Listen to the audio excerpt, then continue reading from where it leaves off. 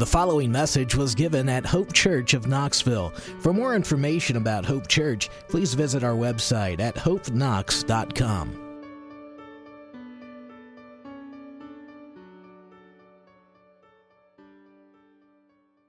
The Pope's Door. And just to give a little background about Catherine or Katie von Bora, there's some very interesting things and some things I think will be helpful for us to look at with her life that should be challenging for us. Even if male or female, these things should be convicting for us. So during the Reformation period, there was this idea within the Roman Catholic Church that the only reason you would get married is if you couldn't control yourself. So the concept is that all the people who were getting married, they couldn't control their desires, therefore they had to get married. So if you could control your desires, what you would do is become a nun or a monk. And there was this concept that if you did otherwise, that you were somehow or another unclean or not as spiritual as the monks and the nuns. So there was this whole encouragement, this whole pursuit to flee from marriage. It almost is as if marriage was for the weak. So Martin Luther, this is one of the things that he wrote against the Roman Catholic Church. He was a German monk who rebelled against the Roman Catholic Church and really sparked an uproar. And the reason our church exists today, and the majority of churches you see in America exist today, are because of Martin Luther. It's what divided the Protestant church from the Roman Catholic Church. Well, these nuns and these monks, immediately or shortly after nailing his 95 Theses, he wrote a book called Against Monastic Vows. And what this was he was talking about how marriage is not something that is sinful. It's not something that is for the weak. It is something that is good. It's something that is holy. Something that should be encouraged. So he wrote this book Against Monastic Vows, and he abandoned his vows to be a monk. And then all of a sudden, this entire monastery full of nuns decided they want to abandon their vows as well. And they want to get married. So what happened? Katie and Martin Luther got together and they made this plan to help get these nuns out of this monastery. So they had this fish barrel that was supposed to hold fish. And he talked all of these women into getting into this fish barrel. They closed it off, and then they sent it along its way, and they escaped this monastery hiding in a fish barrel. Well, as soon as they arrived in Munich, all of the women slowly started getting married. Well, there was one left. It was Katie von Bora. And Luther tried to encourage one of his friends to marry her. And his friend got engaged to her, but shortly thereafter broke off the engagement. After breaking off the engagement, one of his friends says this.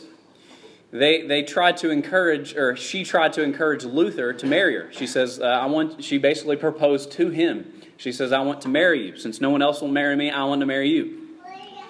And then he told his friends, the Lord will never force marriage upon me.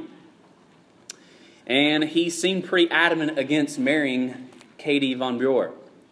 Well, the day of their wedding, all his friends started crying, weeping, sad because he married her. Not because it was at a wedding and people cry at weddings, but no, they were depressed that he was marrying Katie von Bora. And then they asked Luther on their wedding day, why did you marry Katie? Why did you marry her? His response was, to spite the devil. He was always very humorous, and it seems as if he was not at first attracted to Katie even though he married her, and his reason for marriage was to spite the devil. Later on in life, their marriage naturally grew, and they became the dearest of friends, and they loved each other dearly. Luther actually said this once about her later in life, because it seemed for the longest time that he didn't care for his wife that much. But he said this later in life about her. There is no one more lovely, friendly, and charming relationship, communion, or company than in a good marriage. He slowly became great friends. He slowly found a great relationship in his wife, Katie. Proverbs 31, oftentimes, whenever we come to this passage, is read in isolation and not really read in the buildup of the book. What does this mean? What's the foundation of this, and why is it significant for us to read? And what does it have to do with our marriages, with our lives? What if we're single? What's this have to do with us? What if we're young and have no pursuits of marriage at this moment? What does this mean to us? Why is this significant for us? The buildup of this and the book of Proverbs is actually located at knowing a little church history is kind of interesting. Proverbs in the Hebrew Old Testament, so when Jesus was around, Proverbs would have been right after or right before the book of Ruth. So it's as if Proverbs ended with a Proverbs 31 woman describing what does this godly, what does this virtuous woman look like, and then the very next chapter begins with Ruth 1 describing this godly woman. What does a godly woman look like? Well, look to the book of Ruth. This is we get to see this lived out in life. Proverbs 31 is there to describe it for us. Well, in the Greek Old Testament, shortly thereafter, and actually around the time of Christ as well, Christ actually quotes from the Greek Old Testament several times as well. It's coupled with what's called the wisdom literature. So Proverbs is there to give us wisdom and reflection, how to live righteously.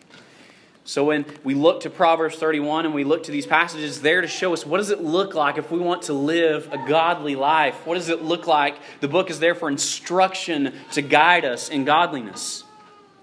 Solomon is the writer of the book, and he writes to his son. Chapter 1 talks about it's from Solomon, and then we see down only a couple verses later that it's to his son. He's instructing them, he's guiding him. Hey, how is it that you're called to live a godly life? If I want to invest myself in someone young and raise them up in godliness, how do we do that? And that's what the book of Proverbs is about. It's about a father teaching his son, investing in his son, trying to raise him up in such a way that he will reflect the glory of God. When we come to Proverbs 31, we see that it's reflections from a king named King Lemuel. Now, his name is not an Israelite name. We have no history of him in the history of the kings of Israel, so it lets us know that it's very likely not a king from Israel. So it is a Gentile king instructing us on what does a godly woman look like. The very beginning of the chapter, verses 2 through 9, warns us about the opposite of what, if you want to say this, that a sinful life looks like. And there's warning against strong drink or injustice or wayward women. There's all of these warnings there of what to flee from. It's almost as if the book of Proverbs ends with, it gives us a warning of what to flee from, and then it shows us a small glimpse in what it looks like for God to restore everything. And we see a small glimpse of what Eden looked like. That we're longing for this day when once again we'll enter into the Garden of Eden and all things will be restored. It ends with verses 10 through 31 showing us what godliness looks like for a woman. And it's also written as poetry. If we all spoke Hebrew, we'd actually see this in the Hebrew. As each verse begins with the very beginning of the Hebrew alphabet, Aleph. And it goes all the way through the Hebrew alphabet till the end. So verse by verse, each line is another letter in the alphabet. So it's poetry describing this godly woman. And the structure of it is this way, and then we'll dive into the text to see the significance, and we're going to look more at Catherine von Bure's life and how she reflects this and demonstrates to us and challenges us to live in such a way. But 10 through 12 shows us the value of this woman, and 13 through 27 shows us why she should be valued. What are the things that she's doing that are worth praising?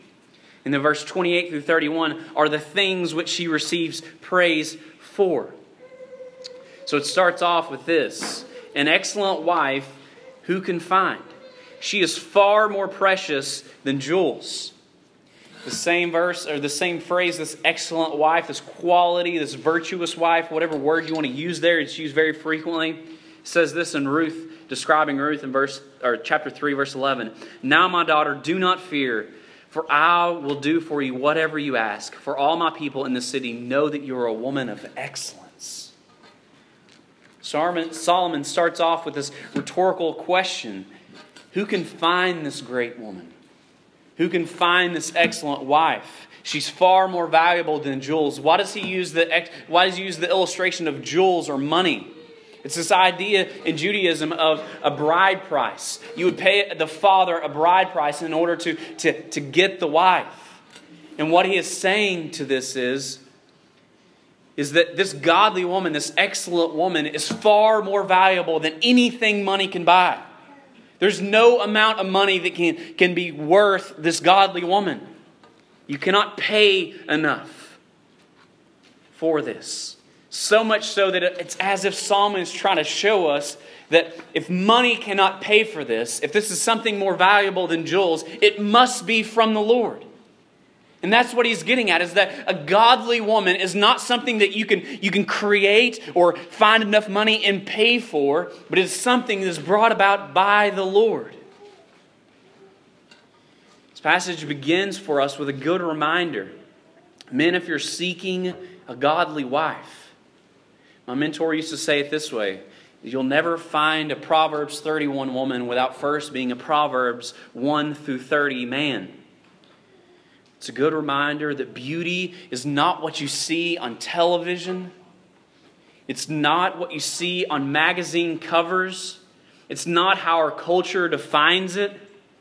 We cannot attain to this. We cannot pay for this. We cannot work hard enough to be this description of beauty.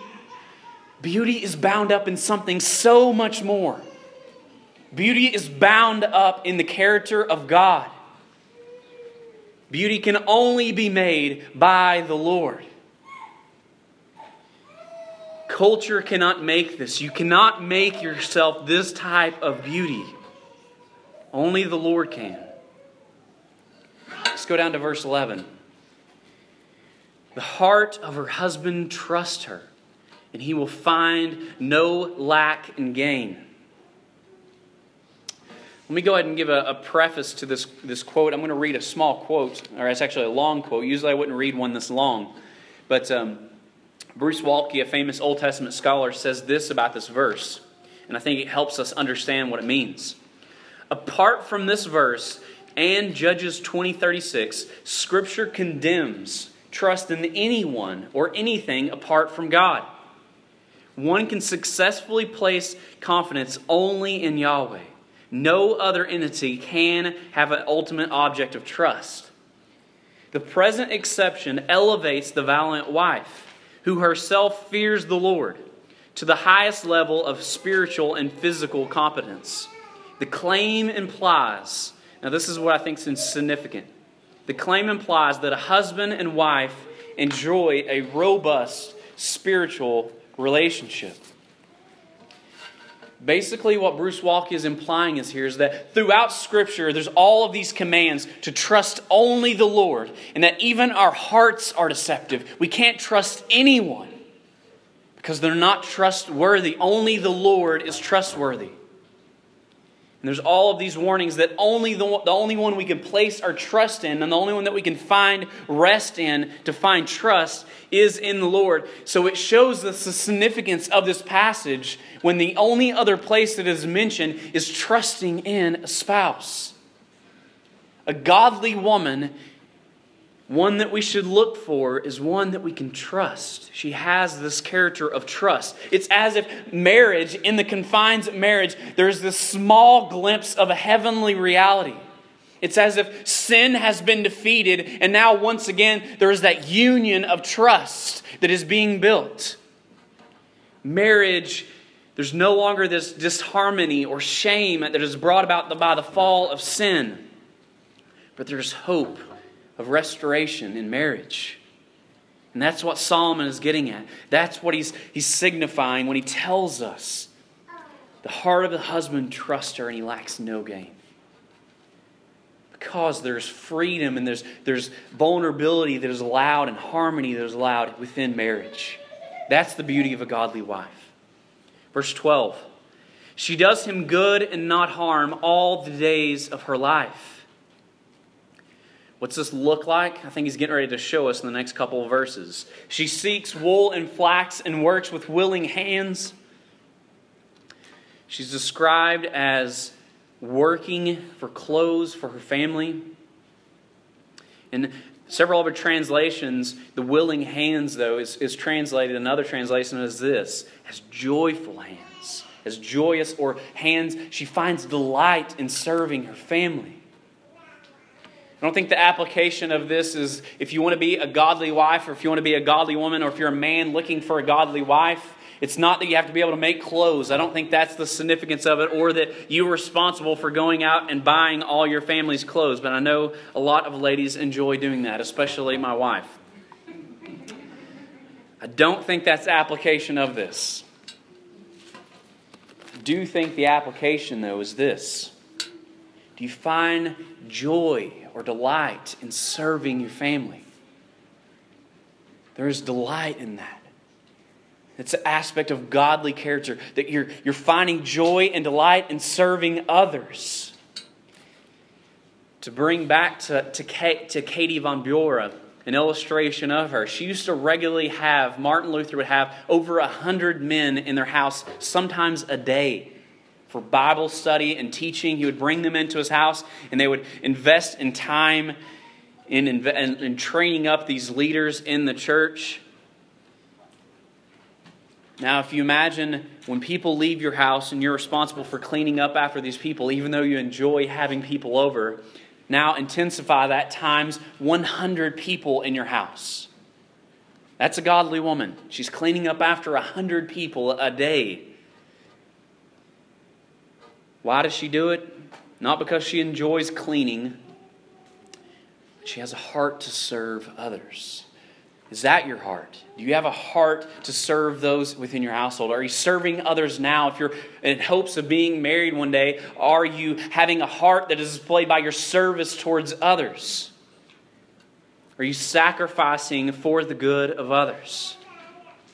That's what the virtuous, that's what the godly woman looks like. She serves, and she's found having joy in that service.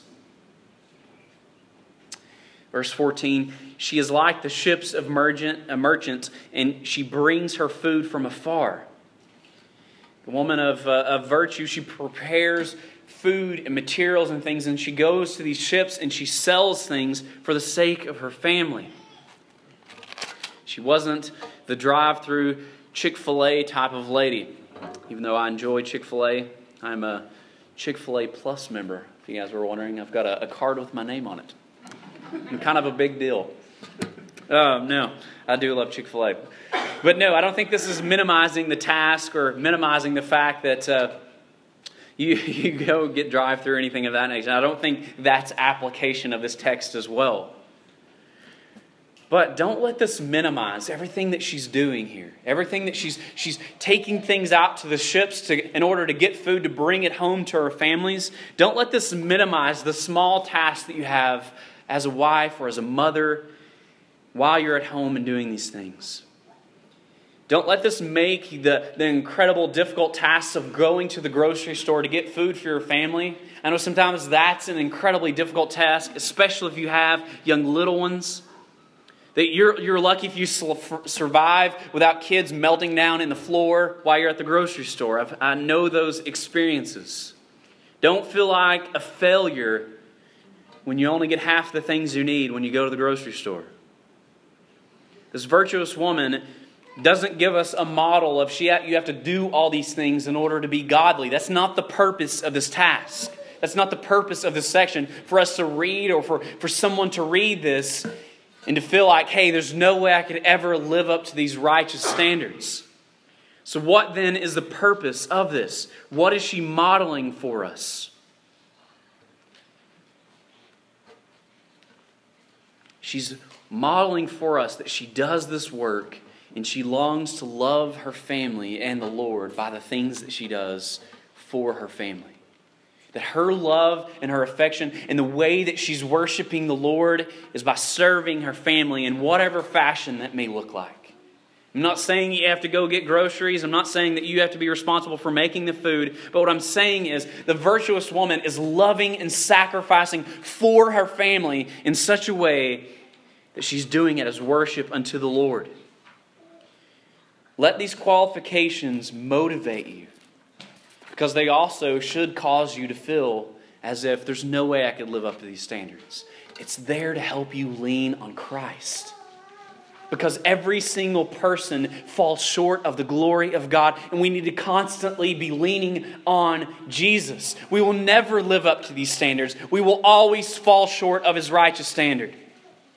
It's there so we can see that we need Jesus. We're constantly in that progress, in that state of falling short, realizing we need to look to Christ to find our fulfillment.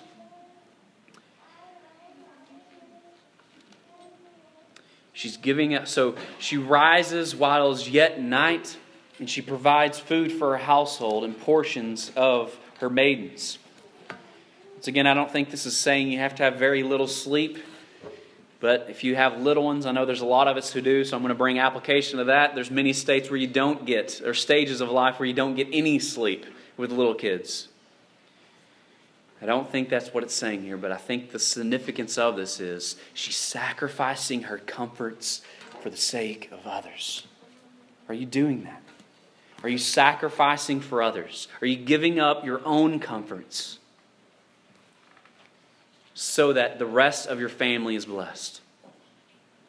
This woman displays this for us. It's almost as if the Abrahamic covenant, the promise that the nations are going to be blessed through Abraham, that others are going to be blessed through his seed. This woman's displaying this.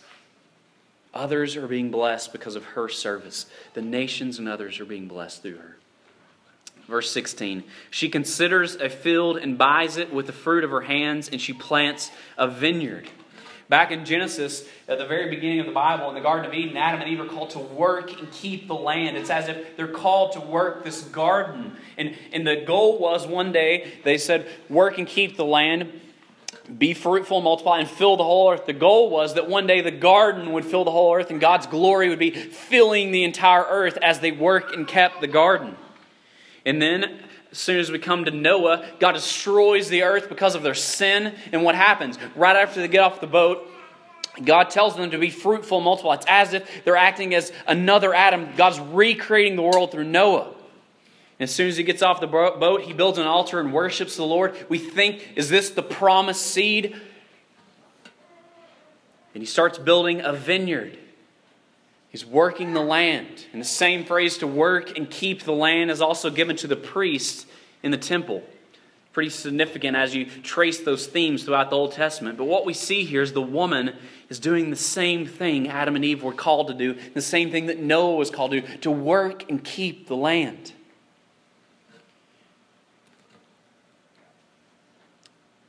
She's using her resources to obey the commands of God. She's working and keeping so that her family are blessed.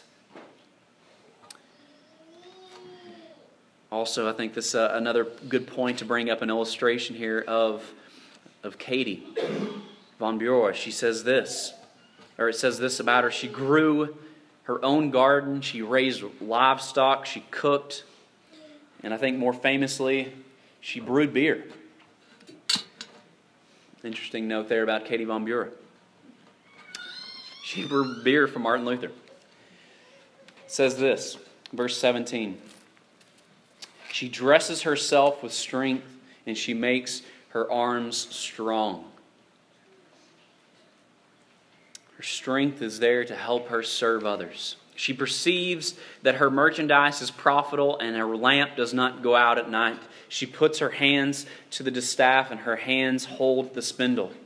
She opens her hands to the poor and reaches out her hands to the needy. She is not afraid of snow for her household, for all her household are clothed in scarlet. She makes her bed coverings for herself. Her clothing is fine linen in purple. Yes, see about this others focus. She's helping the poor. She's longing for. She's putting everyone before herself. She's loving others. She's loving her neighbor. That's her ultimate calling in life. Sometimes loving our neighbor means helping the poor. Sometimes it means taking care of the kids until your husband gets home. She's loving and she's focused on others. Katie also making use of her house and her income. She gave all the extra rooms in her house to house people and guests. and students. While they were there, she was making food for them and allowing them to stay there. Sometimes up to 30 people live with them at a time.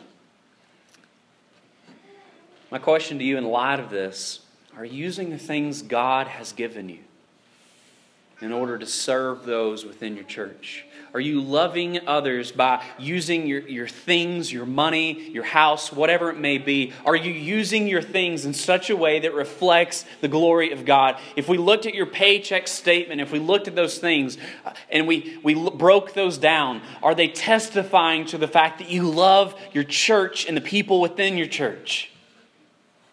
Are you serving people with your time? If we broke down your time throughout the day, are you using it in such a way that is building up others within the body? That's what we see here, is that she's focused, the virtuous woman is focused on building up others in her church, in her household. She's serving the poor. She's loving others. She's using the things that God has given her to serve the community. And we'll see the result of that here in a moment. Here's the result, verse 23. Her husband is known in the gates when he sits among the elders in the land.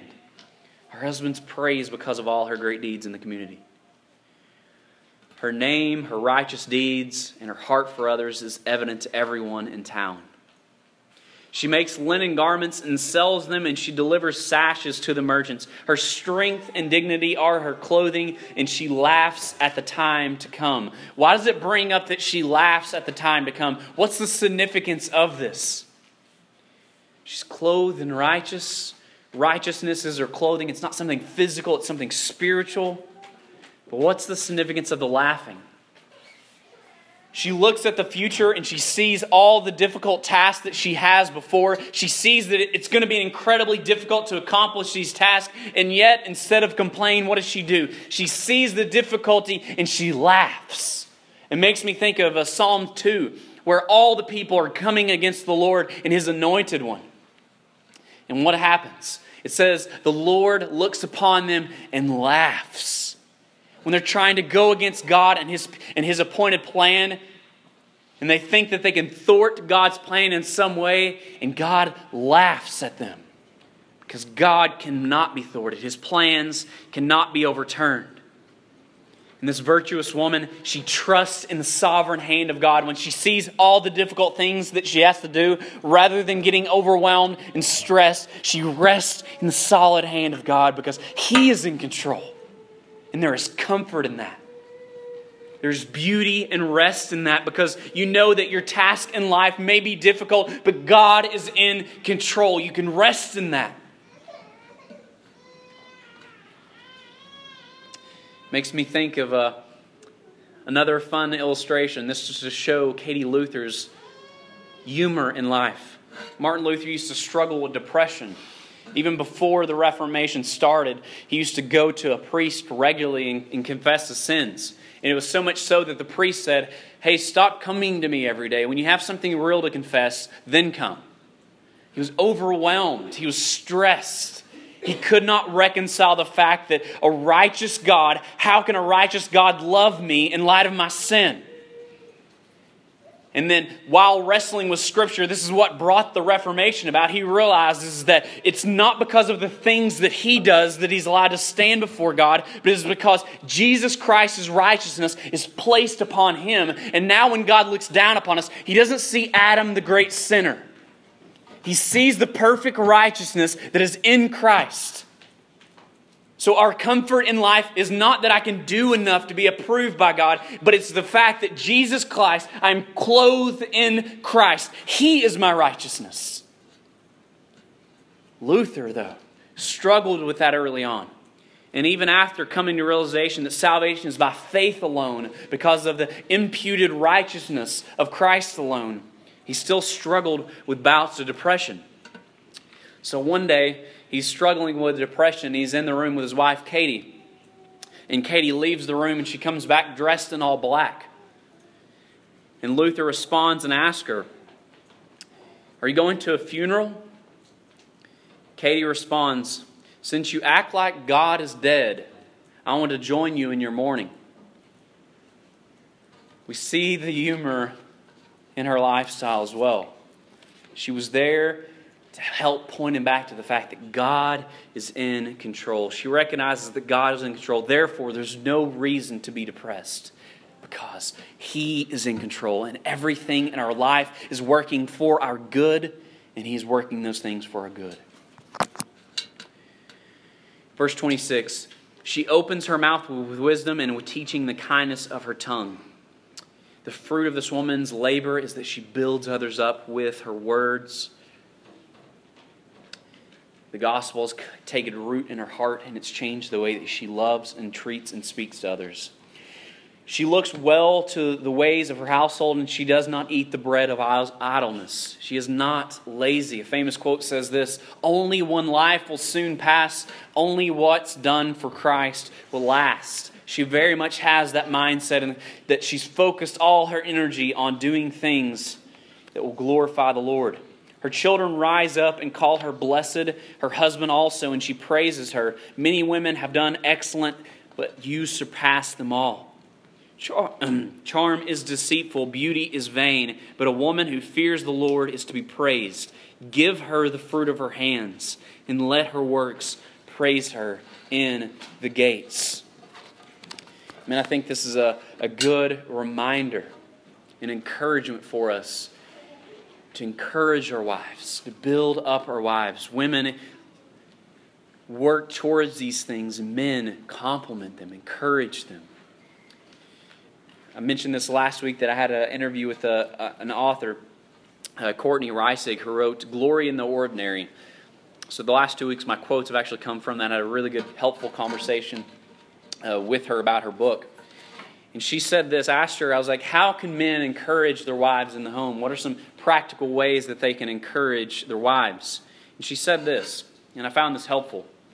And I think it's something that we should reflect upon as men or as husbands. She says that when a woman is working in the home, one of the difficult tasks is that you don't have performance reviews. It's not as if you have the employee of the month being given out like regular jobs. You don't have a review telling you how you've done or what you need to work on, what you need to improve on. So, she says oftentimes the only encouragement or the only feedback on how you're doing as a wife or as a mother comes from your spouse or your kids. She said that my kids are pagans. Sometimes they tell me I'm doing terrible. So, husbands, in light of that, sometimes the only praise that a spouse and a mother may get is from her husband. She's not getting these reviews. She's not getting the employee of the month. Praise her in the gates. Encourage her. Build her up in the task. Show her, encourage her that she is doing good in her service to your family. Ultimately, the virtuous woman is here to point us to Jesus. We don't want to get by with this and say, hey, I've got 10 points of what I could do to be a better wife, mother, or future wife, future mother, or what I can do to look for this great woman. I don't want us to leave with this moralism, if you want to think of it that way. There we go, sorry. I think all of these points, divorced from the gospel, will leave us empty. But what I think it's here for us is ultimately to show us, what does the bride of Christ look like? What does it mean to be the virtuous woman? What's it mean for the church to pursue holiness? The reason we pursue these tasks is because of the joy set before us. The reason we go out and serve our communities and love those within the church is because Christ has redeemed us. He has bought us with His blood so that we can be praised. Now, the ultimate end of the story is just like the man in this story. Because of all the virtuous woman's hard work, he is praised. Just like the church, as we're going out and serving those in the community and serving those here, we are to go out and serve in hopes of bringing the Father glory. In hopes of bringing worship to Christ. Are we doing that? Are we serving in such a way that it brings Him glory? Ultimately, this passage is here to point us to Jesus. Are you doing that today? Let's pray.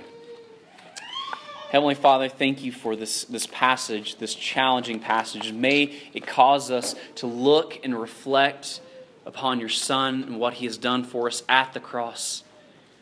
May we strive to be holy, virtuous, excellent men and women who long to bring you glory, who long to make much of your Son. May we strive for godliness in that fashion. We thank you for Christ. We thank you for forgiveness. May this motivate us to spread a passion for your name. In Christ's name we pray. Amen.